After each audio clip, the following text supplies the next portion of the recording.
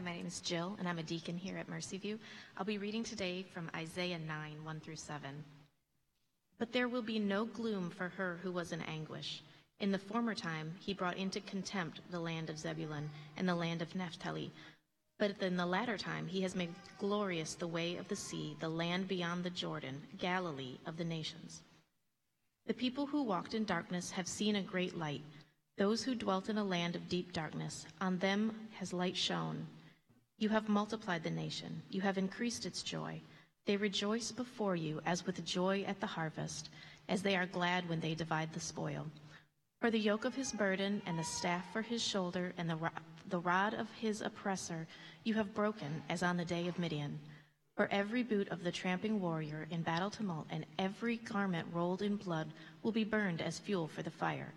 For to us a child is born, to us a son is given, and the government shall be upon his shoulder, and his name shall be called Wonderful Counselor, Mighty God, Everlasting Father, Prince of Peace. Of the increase of his government and of peace there will be no end, on the throne of David and over his kingdom, to establish it and to uphold it with justice and with righteousness from this time forth and forevermore. The zeal of the Lord of hosts will do this. This is the word of the Lord. Well, good evening. Welcome to Mercy View. My name is Brad. I'm one of the pastors here. And if you are visiting with us tonight, I want to echo Elizabeth's welcome to you. Pray you're encouraged by your time with us so far. We'd love to meet you after we're done here and get to know you, your story a little bit. Well, one of my favorite things to do every Christmas season, we don't seem to do it maybe every Christmas, but most Christmases at our home, we love watching a Charlie Brown Christmas. Anybody else watch Charlie Brown Christmas? Yeah. Can you believe that we're approaching almost 60 years that the Charlie Brown Christmas has been on the television? Yeah, it's crazy that something has lasted that long. But there's a reason why I believe that something like that has stayed in the cultural consciousness of a place like the United States of America. Now, the most meaningful moment in the entire show is one that many of you know well. It's the moment where Linus gets up on stage with a security blanket and recites Luke chapter 2, verses 8 through 14, right? The story of the angels coming to the shepherds and telling them about the arrival of Jesus. But there's one important thing in that scene that you may have not noticed. In fact, I didn't notice this until recently either. If you're familiar with Charlie Brown, you're familiar with the whole Peanuts family, Lucy and Snoopy and Charlie and Brown and others are relentlessly trying to get Linus to give up his blanket, right? To try to get him to separate himself from this thing that is a major source of security for Linus. And in the climactic scene in A Charlie Brown Christmas, where Linus is sharing what Christmas is all about, he gets to a couple of words in that Luke 2 passage where something very interesting happens. He gets to the two words where the angels say to the shepherds, "Fear not." And when Linus says, "Fear not," he drops the blanket. And I'm convinced that the dropping of the blanket was intentional by the writer, Charles Schulz, who many believe was a Christian.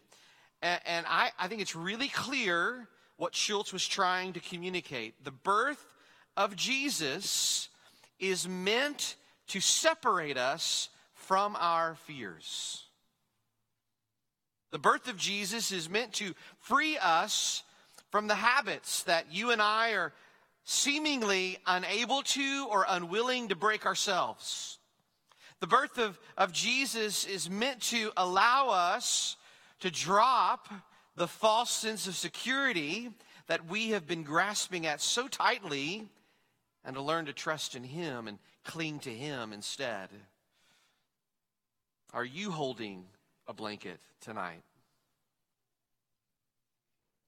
Each Christmas season, we are invited to enter into a time called Advent. We're in that season right now as a church here at Mercy View. And Advent, really for us as Christians on this side of the cross, is really twofold. We're looking back at the way that those first Christians would have been waiting on the first coming of Jesus, the first advent. But you and I are also, because we're on the other side of the cross, looking forward to the second coming of Jesus. You could actually argue that what you and I are living in now is the second advent. And in this time during the Christmas season, we are invited to look to Christ.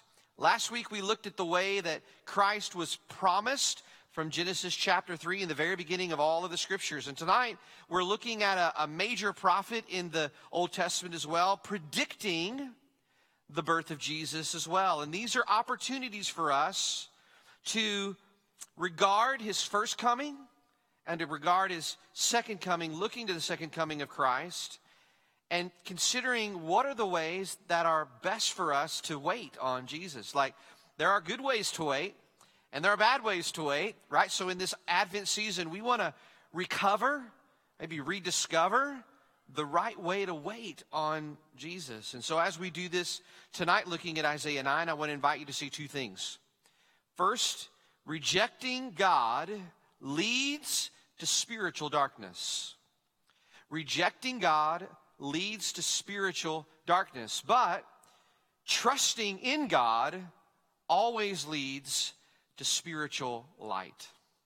Trusting in God always leads to spiritual light. So if you have your Bible in hand or an electronic device, keep them open to Isaiah 9, beginning there in verse 1. That's where we're going to start. Actually, we're going to look a little bit before Isaiah 9, but just for a little bit of context, I want you to notice that the beginning of chapter 9 in the translation that we primarily use here at Mercy View, the ESV, starts with the word but. And you could translate that word as nevertheless or however. And when a chapter starts with a word like that, you can know that whatever just happened is really important. So whatever is happening in chapter 8 is of great importance to us in understanding what is happening here at the very beginning of Isaiah chapter 9. At the end of chapter 8 of Isaiah, we see a portion of God's people are greatly distressed. They are hungry. They are angry. They are criticizing their king. They're actually criticizing God. They are absolutely a despairing people. And I want you to notice something, just a few verses earlier in verse 19 of Isaiah 8. It says that they are looking to something in particular. It said that they are looking to mediums and the necromancers who chirp and mutter. Now, some of you might know what a medium is. The term necromancer is not a term we hear a whole lot today anymore. But here's what's happening in verse 19 and then in verse 22. Really, Isaiah spells it out. He says what's happening here is that there are a portion of God's people looking to the earth, is what he says in verse 22, which is another way of saying God's people are looking, because of what they're walking through, the distress that they feel, they're looking at earthly things, earthly voices, horizontal voices, and they are needing leadership. And so instead of looking to God, they're looking to people. They're no longer looking to the one that they had been following. They're no longer fearing the one that they had been showing respect and revering, but they are now trusting in some way in man to guide them. And where does that lead them? All of these lead them to enter into something that Isaiah calls spiritual darkness. Actually, in the very end of that chapter, in verse 23, he calls it the gloom of anguish.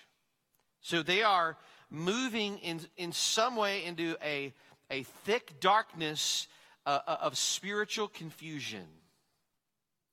The idea here is this: God's people are willingly walking into the dense fog of their own doing. Away from the wisdom of God, away from the presence of God, into this gloom of anguish. So how did they get there? Well, we have to look back even further in chapter 8, verse 13. Let me just read what it says. It says, "But the Lord of hosts," this is Isaiah speaking, "him you shall honor as holy. let him be your fear, and let him be your dread. And he will become a sanctuary and a stone of offense and a rock of stumbling to both houses of Israel, a trap and a snare to the inhabitants of Jerusalem. Now, this is a little confusing, but here's what Isaiah is trying to say here. God's people, Jerusalem and Judah, that's a part of what these groups that he's talking about here. He is saying through the prophet Isaiah, guys, if you will fear me, if you will follow me, if you will listen to me, the wisdom that I have, the strength that I can provide, I can be a sanctuary for you. But if in your fear you turn away from me, I will be a snare to you. I'll actually be a stumbling block to you. So for those that see the Lord as holy, who fear him, respect him, revere him, God is a shelter, a shield, a defender in the midst of that fear. But for those who don't, he becomes a snare. And it is this group, the one that is rejecting God, turning away from God, finding God as a snare and as a stumbling block, that is moving into spiritual exile. Here's the first thing I want to invite you to see this evening. Rejecting God leads to spiritual darkness. See, Isaiah is telling us something about the world here and about our own hearts that is very sobering.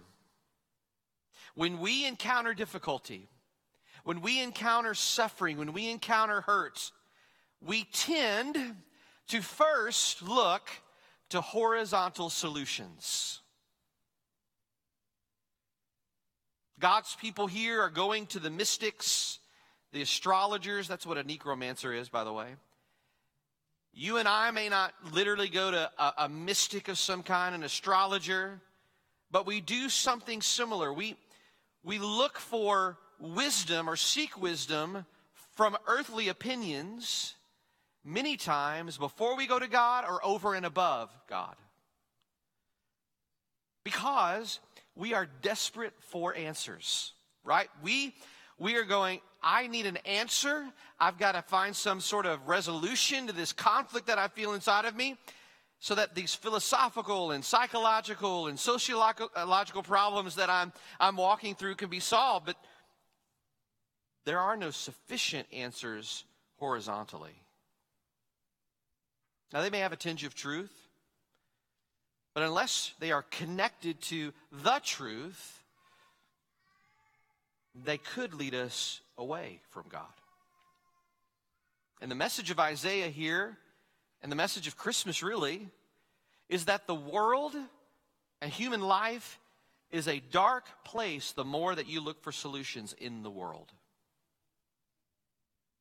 The more that you move into the world to try to find answers, the darker it actually gets.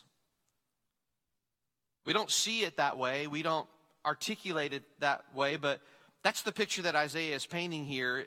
In part, the message of Christmas is that there is some bad news about us. The reason we run to the mystics or the politicians or the therapists or the social media voices that we follow is because we're trying to make sense of life. Or to say it another way, we're trying to find the light. And God, through his prophet Isaiah, is showing us the result of that search without God. Are you with me? The result of that search without God is that it ends in utter blackness. And here's what I really think is interesting. In a sense, Isaiah is giving us a part of the gospel message here. Almost every kind of non-Christian philosophy tries to console you when you're confronted with darkness like this. And this is what that philosophy says. Things aren't that bad. Just look on the bright side. Be optimistic. It's just going to turn out fine. Okay, just be positive. But that's not what Christianity says. Christianity is far more realistic than that. Christianity says things are bad. Things are bleak. And unless there is a rescue of some kind, you, me, we are destined for darkness. That's the first part of the gospel message. It's the first part of the gospel equation, you could say. It's the bad news of where we lead ourselves away from God into spiritual darkness, into spiritual blackness. Rejecting God leads to spiritual darkness. But then something miraculous happens as we enter into the passage that you heard read earlier. God would have been just in letting those who had rejected him move more deeply into the darkness of exile. He would be just in letting us move more deeply into the abyss of our rejection of him if that was our choice. But in the midst of the misery and hopelessness of this group of people who said, God, we've had enough of you, they discover something. Right? It's not something that they came up with themselves. It's something that happened to them. It's something that came to them from beyond. And look there at verse 1. It says, hints at this by saying this: there will be no gloom for her who is in anguish. He just got done saying that this portion of the people of God are experiencing the gloom of anguish. And right at the very beginning of chapter 9, verse 1, he says there's going to be no gloom for her who is in anguish. And then in verse 2, look at where it says this: the people who walked in darkness have seen a great light. Those who dwelt in a land of deep darkness, on them a light has shone. I wonder if you see what is happening here. God, through his prophet Isaiah, is predicting an intervention. He is predicting a rescue. The darkness is going to be broken by the light. In the face of being rejected, God moves towards the rejecter. It is a mercy. It is not warranted. It is not merited. It is not earned, but it is given. This is the great rescue. This is the right resolution of those of us that walk in spiritual darkness. We were walking in darkness in our sin and our rejection of God, but God moved toward us with his grace. The bad news of the gospel was that you and I were hopeless without this pursuit. But in his great mercy, this is the second part of the gospel equation, God moves towards those who reject him with the gift of grace if we will place our faith and trust in it. Grace where there is sin. Light where there is darkness. This brings us to our Advent theme this week. It's where we see the prophet Isaiah predicting the coming of a light. But in this prediction, he is not just talking about a generic light like these lights that are illuminating the sanctuary. He is predicting the light. Jesus coming into the world to redeem and to restore what was broken by sin. Jesus is the light that Isaiah speaks of. In fact, if you move all the way into the New Testament, the very first book of the New Testament in Matthew 4, Jesus is beginning his earthly ministry, right? You remember he spent many years preparing for this. About the age of 30, his earthly ministry is getting underway. And it says that Jesus actually went to the same area that Isaiah speaks of at the very beginning of chapter 9. But in chapter 9 of Isaiah, this same area was in contempt, right? The land of Zebulun and the land of Naphtali. So that was spoken by the prophet Isaiah back in the Old Testament times about what Matthew is talking about here in chapter 4. Matthew actually quotes Isaiah from chapter 9 in his book. And this is the connection that's being made here. The light was Jesus. He is the one that would break the darkness. He is the one that would break the anguish. Friends, this is the good news of the gospel. God is sending a light to vanquish the darkness for those who would believe.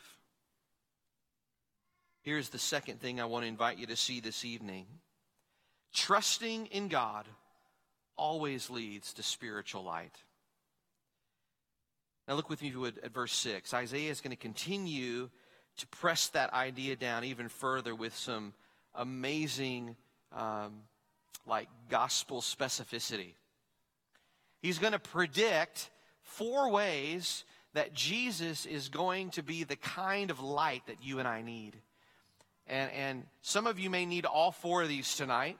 Some of you may just one of these may be the one that for you is just really, really pointed. It hits home. But I want you to see the beauty of what Isaiah does here as he's predicting the light of Jesus. He says, a child is born, a son is given, the government shall be upon his shoulder, which is another way of saying that in Jesus there's coming a good and benevolent king whose kingdom brings spiritual peace. But then he shares 4 titles or ways to think about this coming Messiah that just really drills home how astounding the gospel promise is. So let these sink into your heart this evening. First, it's Wonderful Counselor. Right? We said earlier that God's people in this time of Isaiah were looking for answers horizontally. And the search for answers horizontally actually led them into deeper darkness. They're seeking counsel horizontally, and it's moving them into deeper darkness. Here's where we see the beautiful promise that Jesus is the one who can answer our questions. He is our counselor. And here's what that means. It doesn't mean that we don't turn to the wisdom of God through trusted spiritual brothers and sisters and counselors. John and Elizabeth have served us so faithfully over the years. So many of you have been trained by them, and you're doing the same in our church. We're so grateful for you. But here's what I think Isaiah means by this. In Jesus, there is ultimate wisdom. There is always wisdom for your hurt. There is always wisdom for your confusion, your searching. And we're all tempted, I am too, to start that search for answers horizontally with earthly voices first. But I think what Isaiah is trying to remind us of here tonight is that our searching for answers, searching for counsel, should start with him. We need to turn to Jesus in prayer. We need to turn to the words of Jesus in the scriptures. In other words, we're not neglecting what God has given to us for eternal wisdom and comfort. God's people in this time of Isaiah were looking first to earthly voices. And honestly, those earthly voices weren't even connected to God, right? Actually, I think that's part of the challenge for us is to say, like, if we're listening to other voices, who are those voices connected to? Are they connected to the one true living God? If so, it's worth listening. It's worth taking that counsel. But if not, we should be very, very slow.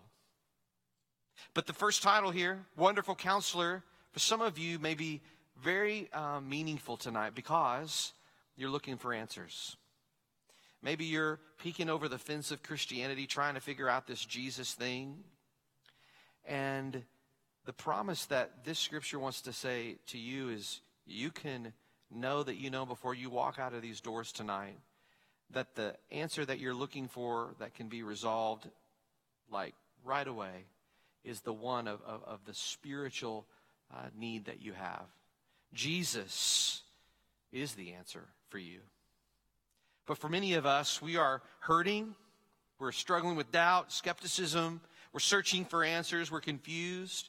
The good news of this particular part of the gospel promise is that, friends, in Jesus, you have a wonderful counselor. Turn to him. Seek him. Second title, though, is important for maybe some of you tonight, and it's the title of Mighty God. Isaiah is predicting that one of the ways that Jesus is going to be able to serve his people is by being a mighty God. This is actually a title of the Lord himself. Like, what does it mean, though, for God to be mighty? Well, it means that when you're weak, he is strong. It means when you are weary, he can be powerful for you. But don't mistake this for human power. I think sometimes when we talk about the strength of God or the power of God or the might of God, we impose upon him the kind of strength we think about humans having. But this, we're talking about omnipotent might. We are talking about supernatural power. 2 Peter 1:3 says it this way: his divine power has granted to us all things that pertain to this life and godliness, through the knowledge of him who called us to his own glory and excellence. Romans 1 calls his power an eternal power. Friends, this is no ordinary power. It is a power that is made perfect in your weakness. So if you're here tonight and you're weary, if you're here tonight and you are weak, take what Isaiah actually says later in his book here when he says he gives power to the faint, and to him who has no might he increases strength. Take that as a promise. Rest in that. Believe in that. Weary one, you have a strengthener, a mighty God who is in your corner. Rest in his power. Rest in his might. The third title that Isaiah says, this is one of the ways that Jesus is going to serve his people, is he is going to be the everlasting Father. Think of it like this. What should a father be? Among many things, a father is a loving and caring and serving protector and provider. Some of you didn't have that kind of father growing up. But that is exactly the kind of father that you have in Jesus. And as we think about the bad news of our passage today, Jesus relates to us, unlovely in our sin, with the love of the Father for his children. A love that will never let you go. A love that can never be broken, an everlasting love. Some of you need to receive that love tonight. You feel unloved. You feel unwanted. You feel undesirable. Here is Jesus who is extending his unconditional fatherly love to you. So receive it freely. Come running to the welcome arms of Jesus and receive a love that will never let you go. It's there for the taking. Lastly, the Prince of Peace. Isaiah is saying one of the ways here that Jesus is going to serve his people as the light is that he is going to be your Prince of Peace. Again, when Isaiah says that the government shall rest upon his shoulder, he's saying that the coming light, the coming Messiah, is also coming to give us spiritual peace. He's coming to give us spiritual peace as the Prince of Peace. He's coming to give us shalom, as the scriptures translate peace, that speaks about the way things that ought to be. Like, this is how things should be, but now they've been marred and broken by sin. And you can remember part of our theme tonight. You and I were once hostile and alienated from God. We were walking in darkness, moving towards this anguish, but he has made peace, Jesus, by taking in himself the judgment that you and I deserved. How did he do that? By making peace by the blood of the cross. God was in Jesus reconciling the world to himself so that today in the gospel, Jesus can speak the same word to us that he spoke to the disciples that night in the upper room after his resurrection. Do you remember what Jesus said? Do not be afraid. Peace be with you. Friends, this is what Jesus, the light, gives us. This is what Christmas is all about. He gives us wisdom. He is the wonderful counselor. He gives us strength. He is the mighty God. He gives us love. He's the everlasting Father. He gives us rest. He is the Prince of Peace. This is the light that Isaiah is predicting here in Isaiah 9. And the light that John says in John chapter 1 has come in Jesus as the true light, giving light to all who receive it. Actually, later on in the New Testament, the Apostle Paul says in 2 Corinthians 4, verse 6, that Jesus the light has shown his light into the hearts of believers to give the light of the knowledge of the glory of God. Friends, because of Jesus, we never have to walk in darkness. We can enter the light by receiving the light, who is Jesus. See, friends, if there is a God, if he was born as a baby, and he lived a perfect life, and he died for you, and he rose triumphant over the grave, and he is now seated on the right hand of the Father, and he's ruling all things, and someday he's going to come back, and we're going to rule and reign with him. If that's true, there's light. There is a light. But if that's not true, there is no comfort. There is no light. Like the promise and prediction of today's passage is this: a Christian has Christmas. The light has come. Don't deal with your problems the way that those who are rejecting God in Isaiah 9 do. You're being invited tonight to see the reality of Christmas and preach this gospel to your heart. God did become a child for me. God did die for me in the person and the work of Jesus. That must mean I'm now safe. I'm loved. See, friend, Isaiah 9 is showing us that no matter how hopeless you think your case is, you are never beyond hope. God loves to go into situations that look the most hopeless, the most unlikely, the most unexpected, and do something miraculous. That's the message of Christmas. The world's a dark place. You guys know that, right? It's no mystery to you as you look around the world that we live in. But Christmas reminds us that the coming of the predicted Jesus shows us that no one and nothing is ever hopeless. The more you think about it, actually, the more that you believe that and get that into your soul, I think more you will see the dawn of God's redeeming grace come over you, and it will change you. You'll say, wait a minute, if this baby was born, and this baby is God, it's not just a child, it's a redeemer, it's my Savior, he must be for me. Like he has staked his name, his character, his integrity on making me holy.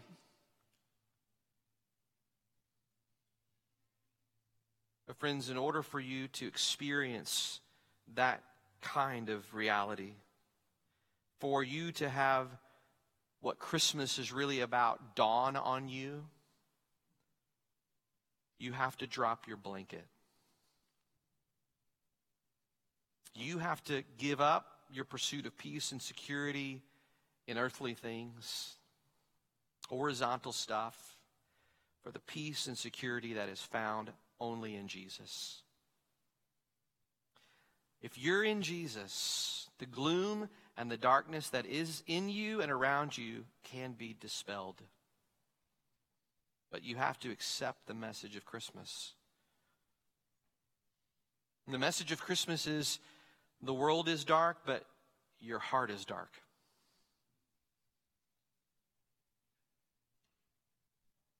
But the good news of the gospel is that that darkness can be dispersed when you receive Jesus.